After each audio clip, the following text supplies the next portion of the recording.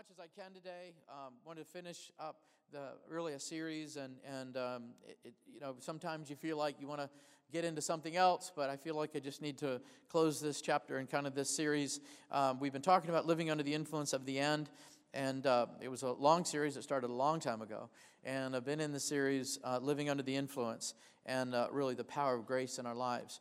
And so I wanted to just, we talked about living under the influence of the end last week. We talked about some of the things of eternal life and eternity. And I just wanted to finish this up today if I could. And I want to just, much as I can, give Scripture, because I really feel that it's important to read and see in the Word of God what the Bible says about, amen, eternal life. How many believe it's important to read from the Bible, especially in church? I think it's important, right? And to share. And so I do have some scriptures today, but just that you would really follow along and just really kind of wind this series up. As we talked about living under the influence of the end, one of the things that the reality is that those that live under the influence of the end will receive a reward. Not only in this life, as Jesus said, but in the life to come. How many know that Jesus will reward you in this life? There's blessing, there's things that God gives you in this life, but how many know that there is a reward waiting for us, or could be waiting for us in eternity? The Bible is so clear about this, and I think that when we read scriptures about this, we maybe just kind of gloss over it, and we think, well, that's the Apostle Paul talking, or maybe that's just something in the Christian faith that I'm not really aware of, but I believe that we need to take it a little bit more to heart and realize that what God says about eternal life and what God says about the end really has to shape our lives today. How many believe that we need to be living under the influence of the end? Amen. The Bible says that it's appointed once to everybody to die and to stand before the Lord. And so we take that very serious in the Christian faith and as Christians here and believers here. But I wanted to read a couple scriptures and just give some principles. But in 2 John chapter 1, verse 8, then I'm going to read from 2 Timothy. But in 2 John, he says this. He's talking about the doctrine of Jesus Christ that's been handed down through the apostles. And he says, watch yourselves, verse 8, that you do not lose what we have accomplished, but that you may receive a full reward. He's not talking about now, he's talking about later, something that will happen later, something we'll receive from the Lord later. So many times we emphasize what God can give us today, but Paul and the disciples talked a lot about, and even Jesus himself talked about what God wants to give us in the next life, reward, amen. In 2 Timothy chapter 4, verse 8, he says this, now there is in store for me the crown of righteousness. Again, that sounds really great, but listen to what he says. Which the Lord, the righteous judge, will award me on that day. We've talked about that day last week. And not only to me, but also to all those who love his appearing or long for his appearing. There is a crown of righteousness. There is he says award, but there is a reward in God. How many believe that there is a reward in Jesus Christ? Amen. Paul said that your inheritance is reserved in heaven. It's reserved in heaven waiting for you. That's what he said. And so reward is really we're gaining something from the Lord. We're receiving something from God. And many people say, well, I'm not looking for a reward from Jesus. I'm not asking for a reward from the Lord. Well, you're asking from stuff from God right now. What's the difference of wanting things from God now or later?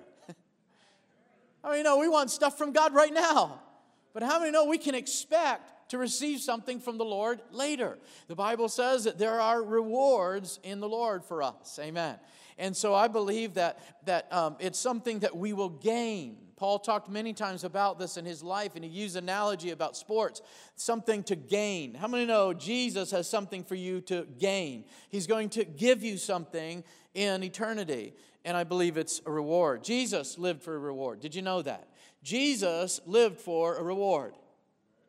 How many know we're Jesus' reward? We're part of the inheritance that Jesus said that is laid up for him, that he is waiting for. We were his reward. Amen. Isn't that good? We were his reward. And Jesus was living for an eternal reward. He said, in my Father's house there's many mansions, and I go to prepare a place for you. How many know he was talking about a reward? Talking about, come on, some of your grandparents knew what I was talking about. Amen. They talked about it a lot, sang about it a lot. But I believe that we need to continue to live under the influence of the end because it's real. I know this is real. Amen. Hebrews chapter 10, verse 36 says you need to persevere so that when you have done the will of God, you will receive what He has promised. Amen. And that's not just in this life, but as Jesus teaches, in the life to come. So here's the key to that. That is that we are to live humble, in humble obedience and constant purpose. Amen. So that's the key to really receiving and looking forward that reward. Someone said, well, I'm not looking for a reward. Well, you really don't understand the Christian faith then. Because everything that we're going through and struggling with and all the trials and tests, the Bible says that it's not just for nothing that we're going through, but there will be a reward in those things. Amen? Come on. If you suffer under persecution here, the Bible makes it clear that there will be reward over there. How many know God cares about the troubles you go through? And it's not just a waste of time. They're being stored up. All those victories, all those accomplishments, all those things that we go through in life, all the tears that we cry, how many know they're being stored up? And there's a reward in heaven waiting for us. That's what Paul said. It's reserved in heaven for us. And there's different rewards the Bible talks about. But we could add to this, but I'm just going to give two of these things that I believe that we're going to be rewarded for. Two things that I see in the Scriptures that we're going to be rewarded for. Number one, faithfulness to Jesus. You know, as a faithful disciple, as a true witness, you're going to be rewarded for your faith. How many believe that? I believe that. How many know that the disciples that were martyred and killed for the sake of the gospel were rewarded in heaven? Amen. And so I believe that the faithfulness to Jesus, that's what we're going to be rewarded on. How we followed His teachings, how we obeyed His commands, how we lived out the mission, how we did the Great Commission. How many believe that there's a reward for those that walk in those things, that walk in the faithfulness of Jesus, that are faithful and true witnesses, as we see in the book of Revelation. The people that had the white robes on, man, they suffered great persecution on earth, but they were rewarded in heaven greatly. Amen. How many know that your faithfulness to Jesus will be rewarded? It will be rewarded. Yes, it will. How many have ever really felt that the Lord has rewarded your faithfulness to Him right now on this earth? I believe that there's times that, you had to make tough choices. You may have had to make tough decisions. You really made a stand for the Lord, maybe against your family and your friends. And how many know that God blesses you for that? Anybody? Come on, God blesses you for those things. God rewards you for those things. Well, I'm not living for a reward. No, I'm living just to love Him, but how many know there's rewards to that? But the Bible says there's bigger rewards. There's bigger things when we die, and that is when we're faithful to Jesus. The second thing is not just our faithfulness to the Lord, but also if we overcome in this life. If we overcome in this life. 1 John chapter 5, verse 4, for whatsoever is born of God overcomes the world, and this is the victory that overcomes the world, even our faith. In the book of Revelation, several times it talks about to people who overcome, to anyone, to those who overcome. In fact, in Revelation chapter 2, 3, and chapter 21, it goes over many times about this, and I need to go over these things because some of these things I don't even understand, but they sound really cool. So I got to read them. But it talks about to those that overcome. It talks to the 7 churches, and he talks about, how many know Jesus said this while He was on earth? He that endures to the end, he that overcomes. Come on, he that overcomes, he that endures to the end. So Jesus talked about this on the earth. And then when John had the revelation of Jesus, or Jesus shared this revelation, he really shared some things about those that overcome. So follow along with me in Revelation. I'm not going to go through all of it and read it, but I'm just going to give you a little snapshot. He says this, to those that overcome, I will give the right to eat from the tree of life. They will not be hurt by the second death. I will give the hidden manna and a white stone with a new name on it. I don't understand it, but it sounds really cool. Come on, right? And God will reveal it to us. He said this, to those that overcome, He said, I will give authority over nations. They will be dressed in white. I will never blot out their name from the book of life. I will acknowledge them before my Father and His angels. They will never leave the temple of God. God will write on them the name of God and the name of the city of God. I will give them the right to sit with me on my throne, Jesus said, to those that overcome. And then He said, in chapter 21, He said, to those that overcome, they will inherit the water of life, and I will be their God, and they will be my children. I mean, that's pretty good. That sound like some good rewards. Amen. Come on, some of you buy stuff on TV that doesn't have that as good rewards. I mean, it's good stuff, right? But one of the things that I realize as I'm reading through these scriptures and going through the teachings of Paul on the rewards of Jesus, one of the things I realize is this, and I just want to make the statement and be clear about it, that righteousness is based on His performance. Rewards are based on my performance. Is that right? That's very true, isn't it? Well, I don't want to get into works, and I don't want to. How many know faith without works is dead? Amen. I get it. You can't buy your way into heaven. You can't do anything that will make God love you any more than He does right now. But how many know your acts, whatever you do, what you say, what you do, come on, that's your performance. There's a reward for that, isn't there? That's what the Bible says. And I believe that. I'm kind of motivated by that. Righteousness is not based on my performance, on His performance, what Jesus did at Calvary. How many know that? You were just saying amen a few minutes ago. I mean, amen, right? But it's an award. A reward is based on our performance. Notice what Paul said when he talked about suffering. He said that the present sufferings are not to be compared to the glory that shall be revealed. That's rewards, isn't it? That's he talking about when we stand before the Lord and He says, well done, thou good and faithful servant. There's a glory that's revealed. That doesn't mean that your haircut's awesome and that your clothes are going to be new and you're going to have all this money. No, what he's talking about that your works or your labor on earth really is going to be rewarded. That's what he's talking about. All the suffering you go through, the pain, the sickness, the death, the disease, all the things that we suffer through in this life, I believe that Jesus Christ is going to turn it into His glory. Turn it for His glory. Is that right? We're going to be rewarded for the things that we go through. And so it's what we gain. It's what we look for. It's what we look ahead to is what motivates us as believers in Jesus Christ. That's what motivates us. What's ahead of us? How many believe that Paul always constantly looked ahead what was ahead of him? He looked and he said, all this stuff here that I'm going through isn't worthy to be compared to what Jesus has. And he said, listen, to be present with you, that's great, but I'd rather be with the Lord.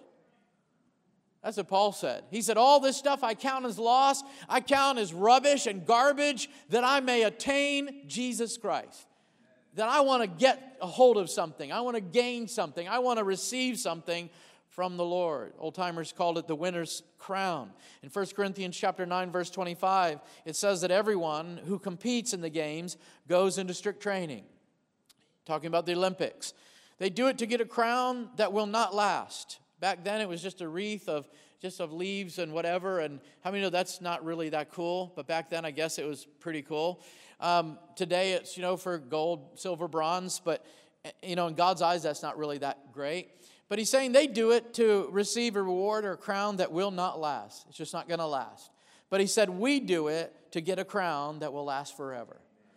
We put ourselves through strict training. We discipline ourselves. We discipline our flesh. We go through all these things in life that we might receive a crown. I mean, they said, well, nobody's going to be wearing a crown in heaven. Well, the Bible says that He's going to give people crowns and rewards. Many scriptures talk about the different types of crowns that Jesus will give.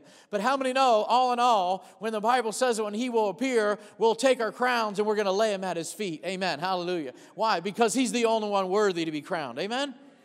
All these earthly accomplishments, yeah, that's great. All these things, but we're looking for the greatest reward, and that is to know Him. As Paul said, that's one of his greatest rewards. In the book of Revelation, wrote to the church of Smyrna about persecution and about the devil actually being allowed to persecute this church. He said this, he said, be faithful until you die, and I will give you a crown of life. For Paul, that was good enough. For many of us, we want $1 million. We want a big house. We want all this stuff. We want a big name. We want all this. How many know for Paul, a crown of life was good enough? And that's what he ran about. That's what he ran for. That's what he put himself through, all the trouble and persecution and imprisonment and beatings. He said it's all worth the crown. All worth the reward. Amen. Because one day I'm going to stand before the Lord and give an account. And I don't know about you, but I want to hear well done. I want to hear that was awesome. Amen. That you obeyed me. Even though you suffered for it, you still obeyed me. Paul said, that's my crown in life. That's my goal. Amen. And one of the things that Jesus taught, also Paul taught, is that the things that we store up spiritual treasures. Did you ever think about that and study that? Jesus said, don't lay up for yourself treasure on the earth that where moths and rust can corrupt. He said, but lay up for yourselves things in heaven. Heavenly treasures where moth can't eat them and rust can't touch them. They last forever. And we don't really think about that a lot, do we? We don't really think about storing up for ourselves treasures in heaven. We're like, well, what does that mean? Well, I believe that it's in what we do, say, and think, and how we respond to the Scriptures that really determine how we are rewarded, what we store up for ourselves. How do you know when the things that you do here on earth are really stored up? Amen? So Jesus taught us that we need to store up spiritual things. Don't try to hoard for yourself all the riches. And Jesus told a story about this guy that, he just filled his barns full of grains and he got all kinds of land and riches. And then he said, I just got this stuff for myself. And the Bible says that the angel of the Lord came and said, tonight your soul is required of you. You're going to die tonight because you hoarded all this stuff for yourself. He said, when it's all said and done, what does this mean? Come on, right? And so he said you need to store up for yourselves things, heavenly treasures, and spiritual treasures. It's pretty intense, isn't it? That's pretty intense. 1 Timothy chapter 6, verse 19, he was saying this, that wealthy people, by doing good deeds, they will be storing up real treasure for themselves in heaven. It is the only safe investment for eternity. And they will be living a fruitful Christian life down here as well. Isn't that good? Amen? That you can store up for yourself treasures in heaven. How many know there's a bank in heaven? Now, I haven't found scriptures about it. But I believe if we could just kind of picture for a moment, it's kind of like a bank there. That you just kind of make these deposits, and you make these deposits, and then one day, how many know there's going to be a withdrawal? There's going to be a time when Jesus said, oh yeah, by the way, you put all this stuff in. You're going to be able to withdraw. Amen? Amen. Anyways, all right. So, the Bible talks about this, and we want to move on. But the ultimate reward is one of the things I like that Paul said. He said to know Him. How many know that's the ultimate reward? To know Jesus, to please Him, to live with Him. That's our ultimate reward. That's what it's all about. It's not like, hey, I'm going to get a bigger crown than you. I remember people were talking about, man, you got like a diamond in your crown in heaven. You got rubies in your crown, and all this other stuff. Who cares? In the end, if I don't know Him, I won't see any of it. I've got to know Him. That's what it's about. And Paul said, man, that I can live with Him forever. That's really my ultimate reward. But knowing that what we do here on earth, amen, God pays attention to. So what's important about the rewards of God and the reward in the end, what it's important is that we need to prepare ourselves. That's important, isn't it? People spend so much time about where they're going to go on vacation, how they're going to retire, where they're going to live, all the investments, all the money. How much time do we really spend thinking about eternity? How much time do we ever put into, okay, how's that going to work out for me? What's that going to look like for me? Amen? Have we ever thought about that? We just think like, we're just going to die and get the harp and everything, and it'll be cool for the rest of our lives. No, but the Bible says that there's actually what we do today affects our tomorrow. That you need to connect your today into the tomorrow, right? And we make that connection like, okay, Lord, what I do and I say and how I obey you and live for you, that has a lot to do with eternity. And so we need to prepare ourselves. I mean, it's really important that we do prepare ourselves. We prepare our hearts to meet the Lord and spend eternity with the Lord. And it's amazing because the other thing that Paul teaches us, not only do we need to prepare ourselves, is that we need to run to win. He gave this analogy about sports and the Olympics, and he said, man, I'm just not beating the air. I'm not just going to church. I'm not just showing up. I'm not just saying I'm a Christian. Man, I'm really running this race. And everything that I go through, I mean, it's all about the endurance of this race so that at the end of this race, I can win this race. I believe there's more Christians that need to run to win. You need to have an attitude of waking up in the morning. You're not just living and existing and paying your bills. Hey, come on, we're running to win. I'm not talking about being more popular, more famous, more successful than your neighbor. I'm talking about to receive the crown. To do what God wants me to do today. To fulfill His purpose in my life. I'm here to run to win. I don't know about you, but I'm not here to lose. Have you ever heard an interview of an Olympic athlete said, I'm just here to lose. I mean, just however I do, I guess. If I get in last, I think that's pretty good. They probably would have never even got there. We never got to the trials with that attitude or whatever. Come on, somebody, amen? And certainly not be interviewed by anybody. And so yet Christians really don't have that will to win. And we need to have the will to win. We need to run this race to win. Well, I keep getting sick in my family, and I've got a lot of problems, and I've had a bad past that just hold me back, and I've got all these things. Listen, you need to run to win, and everything that you go through is part of the training. It's part of the endurance. It's part of the race. That's why Paul said, man, this isn't a sprint, this is a marathon. Run with patience the race that is set before us, because in the end, there is a prize to win. Amen? Amen. Yes, it is. And so I want to just wind this up by saying that when we talk about eternity, and we talk about eternal life, and we talk about heaven, and we talk about hell, and we talk about the rewards, and all these things that the Bible says is in store for us in the end, I believe it needs to impact our lives today. Anybody believe that? And you know something? How many know when we talk about eternal life, ultimately, this is our hope. This is our hope. Eternal life is our hope. Money in the bank, that's not your hope. Having the right government system and the right systems and all these other things and having a great life and a blessed life, that's not our hope. Eternal life is our hope. That's ultimately what my hope is about. My hope isn't that I'll have a better tomorrow and that it'll work out for me and I'll have a great job. That's not entirely my hope. My hope is in Jesus Christ. My hope is about eternal life. Is that right? And in Titus chapter 2, the very text of this whole series, he says this, that we're looking for that blessed hope and glorious appearing of Jesus Christ. How many know Jesus coming back is our hope? How many know our hope is that when I lay my head down for the last time and breathe my last breath, my hope is that I open my eyes and see Jesus Christ and I spend eternity with Him, that I walk the streets of gold, that I see everything that I was ever told about Jesus. That's my hope. That I live forever, amen, and that I never see death and I never see sickness and disease and pain and sorrow. That's my hope.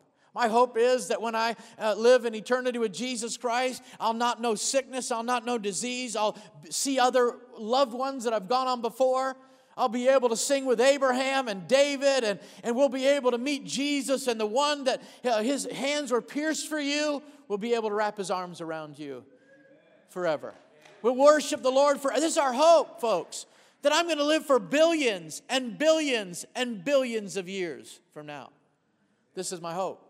My hope is that there'll be no more crying, no more war, no more devastation, no more governments of this world, no more taxes, no more job. Come on, no more old age. My hope is my life in Christ. That's my hope. And this is our hope. I like this scripture that Peter wrote in 1 Peter.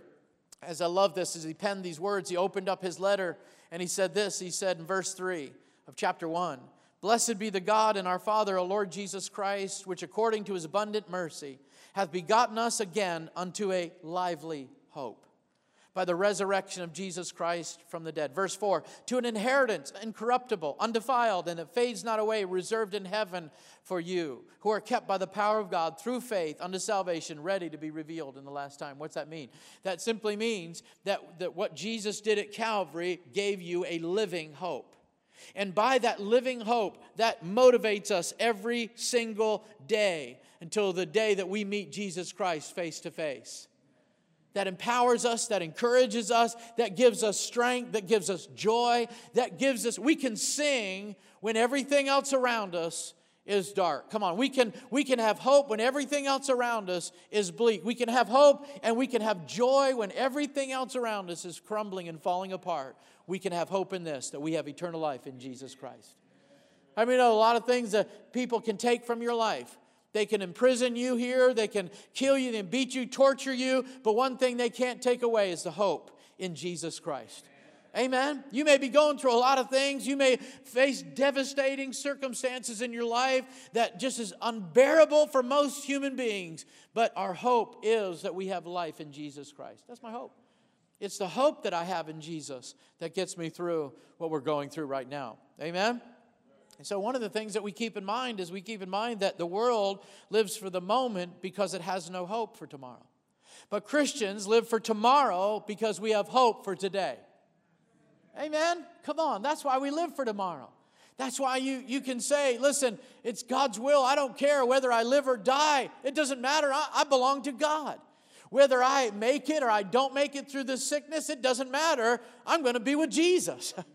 My hope is eternal life. I don't care. It doesn't matter whether I get healed or not. It doesn't matter whether I'm successful or not. My hope is in Jesus Christ. That's my hope. My hope is the life that I have in Him, the joy, the strength that I have in Him. That's my hope. And see, ultimately, as we said in the very beginning, that death is not my goal. It's not my end. Death is not my end. Eternity is. That's my goal. That's my life goal. That's my end game. Right there it is. Right. It's not all the accomplishments and the riches and the success and all the things of this world. That has nothing to do with it. Come on, somebody. Amen. My end game is heaven. That's my goal. That's where I'm going. I mean, I'm just passing through here. I'm just a stranger. The Bible says we're just pilgrims. This is a very short time we have here compared to eternity. Amen. This is our hope. My hope is that I'll see loved ones again. My hope is that we'll wrap our arms around people that we miss every day. That we'll be able to say, we see you again. And come on, we always say that at funerals and when there's tragedy in our families. This is our hope. Our hope is that we have a body that will never die. That's our hope. Our hope is that we will have endless joy, endless peace, endless life. That's our hope. Amen? I mean, my hope is established on the fact that I'm not going to die. I'm not going to face death. I won't have to suffer for my sins because Jesus suffered for me. Come on. I won't have to suffer in sickness anymore. Jesus suffered for me. Amen. Come on, somebody. Amen. And the blood of Jesus is, come on, my gateway into heaven, my door into heaven. Amen. That's how I'm getting into heaven, through Jesus Christ. Amen. Philippians chapter 2, verse 20. I love this. He said, according to my earnest expectation, Paul said in Philippians 2, he said, my hope, this is my hope, that in nothing I shall be ashamed, but that with all boldness, as always, and so now also Christ shall be magnified in my body, whether it be by my life or by my death. He said this in verse 21. He said, for me to live is Christ, to die is gain. Amen. Die is gaining. You're not losing anything, you're gaining everything. When we celebrate someone's life as a Christian and we celebrate their homegoing, we don't mourn as those that don't have hope, the Bible says. We think about the eternal life they're experiencing, the presence of God that they're in. We mourn that we'll miss them, and it's sad, and we look back on life's accomplishments and we're going to miss them. But how many know ultimately our hope is not right there? Our hope is now in heaven. Amen. We're going to lay this body down one last time, and the Bible says that here's even our greater hope. Even this old shell of a body is going to resurrect someday. The Bible says those that dead in Christ that are buried shall rise again. Amen. So you're not going to kill me. Amen. My spirit's going to go to heaven, and eventually God's going to give me a new body. This is awesome, isn't it? This is our hope in Christ. For me to die is gain. It's not a loss. It's a gain. It's a reward. It's actually something Paul said I'm looking forward to. I mean, that stack of bills, and you look at it and say, Lord, I can't wait to get to heaven. I won't have to deal with this stuff anymore. Amen? No more burdens. No more sorrow or sickness. No more disease. No more, you go outside in heaven and not wear a coat and worry about getting a cold. Anything. No cancer. No leukemia. No, nothing. Nothing. There's no disease. Amen? Perfect bodies. This is our hope. This is why Jesus came and died, and this is why we're so obligated to tell other people. Because there's a hope in what we have to say. Come on, somebody. Amen. Paul said to be absent from the body is to be present with the Lord. He longed to be to heaven and be in heaven. He longed to see Jesus. It wasn't just something that he said, man, it's hard. It's easy to, when you're going through prison and doing all these things, and as Paul did, and he suffered all these things, to say, Lord, I can't wait to get to heaven. But how do we know, even in the good times, Paul said, I'd rather be in heaven right now. I mean, the best day on earth is not anywhere close to the worst day in heaven. I mean, that's his thing. I love this word that he says here, lively hope. That means living hope. And so that means that this is a hope that must be kept alive in our hearts all the time. This is something that we remind ourselves about. This is something that we talk about, we sing about. When we read it in Scripture, we stop and we say, Lord, thank you. This is my inheritance. This is my promise. Belongs to me. Come on, somebody, amen? Not just something that you heard all your life, but man, it's living hope. It's not something that you just talk about, yeah, I guess someday I'm going to die. Man, this is a living hope. This is something that is alive in your heart. Heaven is real in your heart. Eternity is living, as Paul was saying here. It's something that influences you in your daily decisions and thoughts and words. It's something that impacts your life. I mean, this is what he's saying. It's a living hope. And Paul was encouraging the believers there. He said, don't lose heart. How many know we need to be encouraged today, especially in our world? Let's not lose heart. Let's not lose hope, because Jesus Christ has given us a hope that's greater than any issue or any problem that we could go through today. And I just want to end by saying this and sharing this, and that in this hope that we have two things. I want to share real quick two things. We have assurance and we have confidence. That's what the Bible teaches. We have assurance. In fact, in Romans 8, it says we're saved by hope. Saved by hope. Amen? This is our faith. And in Proverbs 14, it says, as for the righteous, their hope is in their death. Wow, that's pretty powerful, isn't it? And Hebrews chapter 6 says that hope is our anchor. Hope isn't just something that we have in our back pocket. It's something that we actually live by. Something that actually we can stand on. It's our anchor when we go through hard times. Hope. Come on, somebody. It gives us assurance.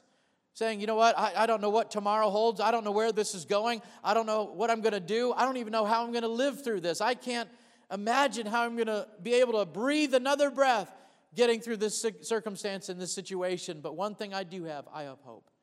And hope is my anchor. Hope is the thing that, amen, as the Bible says, that is real. It's not just something we say, well, I kind of believe in it. It's real. Hebrews chapter 3 says this in verse 6, but Christ as a son over his own house, whose house are we, if we hold fast the confidence and the rejoicing of the hope firm unto the end. How many know that there's two things about hope? There's assurance and there's confidence. This assurance is, I like to think of it this way, it's comfort and safety. That's what assurance is, comfort and safety. If you've really walked through a painful experience, a death of a loved one, or a painful experience in your life, you'll understand the comfort of the Holy Spirit. How many have ever felt the comfort of the Holy Spirit? How many have ever felt the comfort of God? You went through a difficult situation, you felt, I feel safe here. I feel safe here. You know, come on. We feel the pains of death couldn't hold Jesus. He destroyed all these, the one who has power over death. He destroyed the devil. This is our assurance. This is our comfort. This is our safety that Jesus overcame death for us. This comforts us. Amen? Come on, somebody. The fact that we will live eternally, that comforts us. And then confidence. 1 John chapter 5, verse 13 says, these things I have written unto you who believe in the Son of God, that you might know that you have eternal life, that you have confidence that you're saved. Romans chapter 5 says, we rejoice in the hope of the glory of God. And one more scripture in 1 John chapter 4, verse 15 says, whoever confesses that Jesus is the Son of God, God remains in him and he is in God. By this, love is perfected in us, so that we may have confidence in the day of judgment, because as he is, we also are in him. How many know we can have confidence in the day of judgment? We can stand before the Lord without fear, knowing that, amen, what we've done here on earth in our hearts was pure before the Lord. It was done in faith. Come on, it was done out of love. It was done out of obedience for the Lord, and we can stand in confidence before the Lord. We don't have to fear. We don't have to be afraid, but this love, the Bible says, is perfected in us. And so what is that confidence? This confidence is courage and strength. That's what it brings. And just one last statement. Hope is the assurance that brings the comfort and the confidence that brings strength. So hope is this assurance and this confidence. How many believe that? How many are thankful for the hope that we have in Jesus Christ of eternal life? How many can just lift your hand to heaven and say, man, I'm just thankful for, amen, the power of grace in my life that prepares me, amen, and teaches me to run to win, that, Lord, I can have this assurance and this confidence, amen, that I'll be safe in the end, amen? Amen. Can we stand on our feet today? Hallelujah. How many believe the gospel is our hope? Amen. But more than that, today, we want to continue to live under this impact of grace in our lives. How many know and believe that if you live under the influence of grace, you're going to live under the influence of the cross? You're going to live under the influence of the Holy Ghost. And you're going to live under the influence of the end. Something that changes your life. It doesn't just, man, okay, that's great. Man, it changes you. It directs your life. It causes you to live a certain way and think a certain way and speak a certain way. But you know, how many believe that the impact of grace, one of the greatest things that grace does in our lives, is lets us know that we have got to preach the gospel. We've got to share this truth. We've got to obey the commission. We have to. We've got to fulfill the mission of Jesus, because this is what it's all about. It's not just about becoming a better you. It's about fulfilling the mission of Jesus. It's about doing what God wants us to do and doing His will and living for Him every single day, not living for ourselves. The Bible says that's what we used to do before we knew Jesus.